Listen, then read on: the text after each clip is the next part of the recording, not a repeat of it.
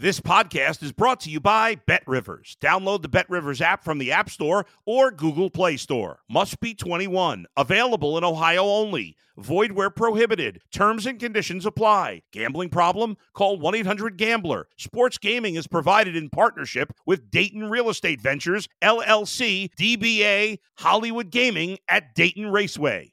If you're a tennis fan, you'll love Betting Weekly Game Bet Match on the BetRivers Network. Whether you're a bettor or just love tennis, you'll enjoy the in-depth analysis each week of the tennis calendar. Subscribe to Game Bet Match today from your favorite podcast provider. It's the Mike Francesa Podcast on the BetRivers Network. Hello again, everybody, and welcome to the Mike Francesa Podcast, brought to you by the good folks at BetRivers. Remember, for all of your wagering needs as we head towards the holidays, which means we go down the stretch in this NFL season, which is going to have a lot of big games. We head towards the NFL playoffs. We have all the bowl games, the playoffs in college football, all that coming up, plus everything else that's going on. If you want to get the best prices and the most imaginative parlays and all the best that you can get for your buck, then just go to BetRivers.com, download the BetRivers app, and away you go. So they, of course, sponsor the podcast, as always. So just BetRivers.com and download the BetRivers app. All right. I hadn't yet commented, and I've been asked a lot to comment on the Ohtani signing and what it means. I know there has been a lot said, and kind of a hold your breath kind of take about this $700 million contract over 10 years. But when you lift up the first page of the contract, what you see is that this is a contract by a player who actually backed up that he wants to win.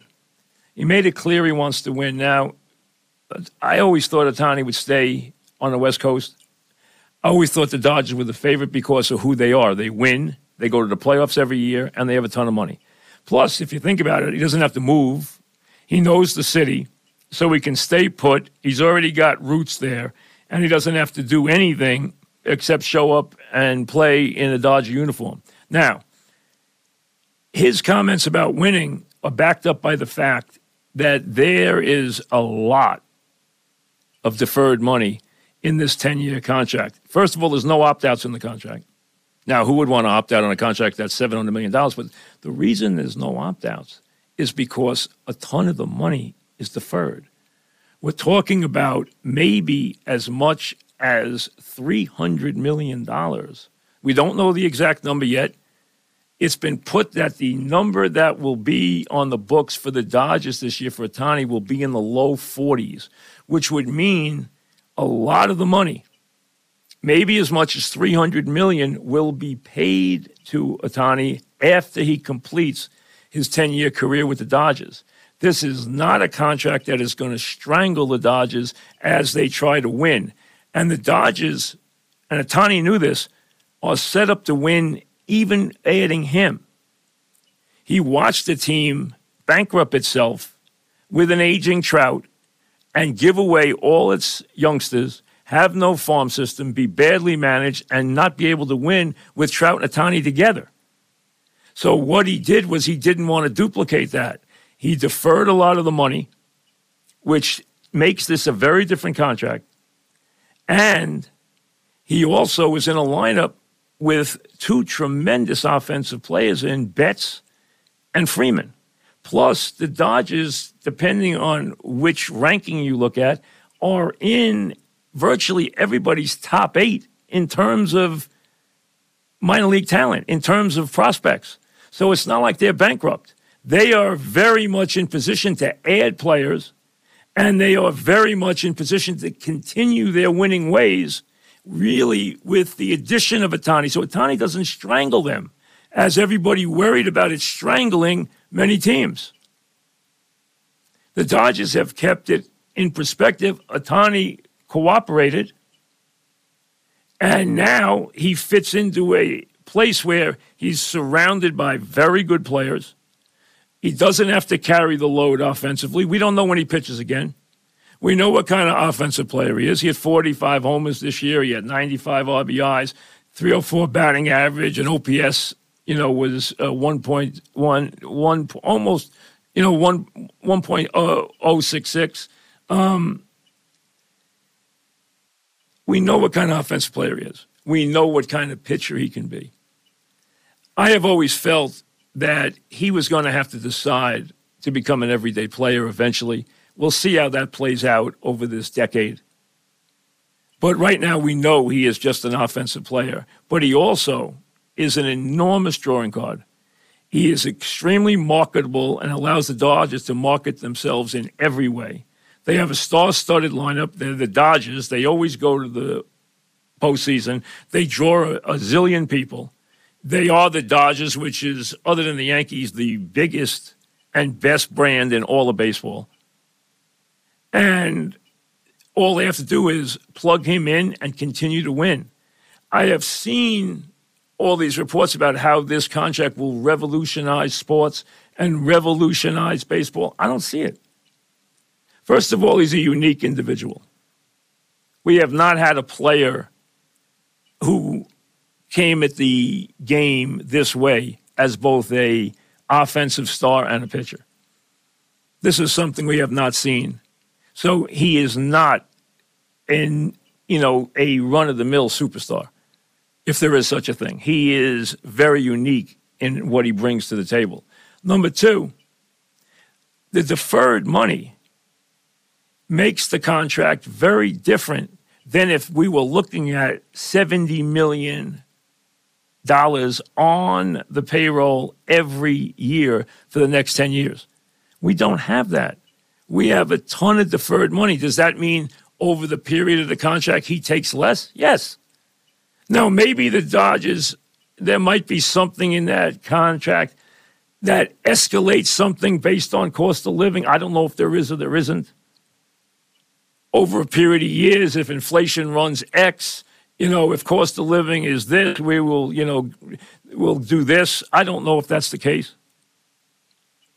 I don't know if they tied it to any economic terms. But the idea that as much as $300 million of this contract may be deferred, and that has been the talk, that takes the money down to where they can handle it. And it does not preclude them from doing other things and being the team they hope to be. So I don't see how this contract, with the deferred aspect of it being so prominent, I don't see how it revolutionizes anything. The biggest contract to this point in the history of baseball was $426 million. This contract, in real terms, over the next 10 years may only be about the same. If that's the case, how did this contract revolutionize baseball? It did in its raw numbers, but it didn't in actuality. Not many guys and not many agents would have allowed anybody to defer that kind of money, especially in a time when inflation has been running wild. That would have been considered absolutely something that was a non-starter. Now, that's why the 700 had everybody, whoa, 700 million, what are we talking about here? This guy's only made this. This guy's only made that. This guy's only made that. A-Rod's only made this. LeBron James has only made this. This is not a $700 million contract in reality. It might be more of a $400 to $450 million contract in today's money. So it changes everything about it. And let's be honest, that the Dodgers got him to do this. Now, I don't know what he makes off the field. I'm sure it is substantial. I'm sure it's substantial in his home country. I'm sure it's substantial in our country. It may get much bigger now that he's wearing Dodger blue, and I can promise you it will get much, much bigger if he plays in the World Series. And he knows that, and his people know that.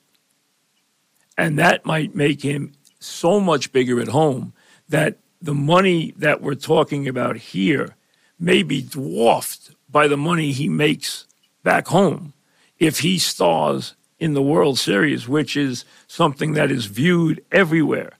And the Dodgers, like the Yankees, as you're hearing with Yamamoto, have credibility all around the world. The Yankee brand is worldwide. The Dodger brand is worldwide. And that played into this. And let's be honest, give the Dodgers credit. They landed a player they wanted. Now, I don't think he makes them automatically a World Series champion. I don't think on the field that's the factor. Does he help a lineup and make it better? Absolutely. He's not going to pitch, not right away. How much in the future we have to wait. But the Dodgers were able to get someone who will be an app. Now, they didn't need a drawing card at the gate, but think about all the secondary and tertiary ways that teams make money, and this guy will help them print money. In that regard, it'll be interesting to watch the relationship, especially if they play well in the postseason. Can you imagine a Yankee-Dodger World Series with Ohtani in it? I mean, it just magnifies the bigness of the event. But I don't see right now how this contract is anything but a very unique one-time trip by a very unique superstar. I don't think anybody, not Soto, not anybody who comes after it, I don't see how anybody duplicates this run, goes down this road, or would even contemplate taking that kind of deferred money. He has an idea about why he did that. Winning might be one, but his revenue streams might be so large that he envisions, and maybe rightly so, what the Dodgers with him winning and being the centerpiece and the face of the franchise is worth to him here and back home. That might be even hard for us to even calculate.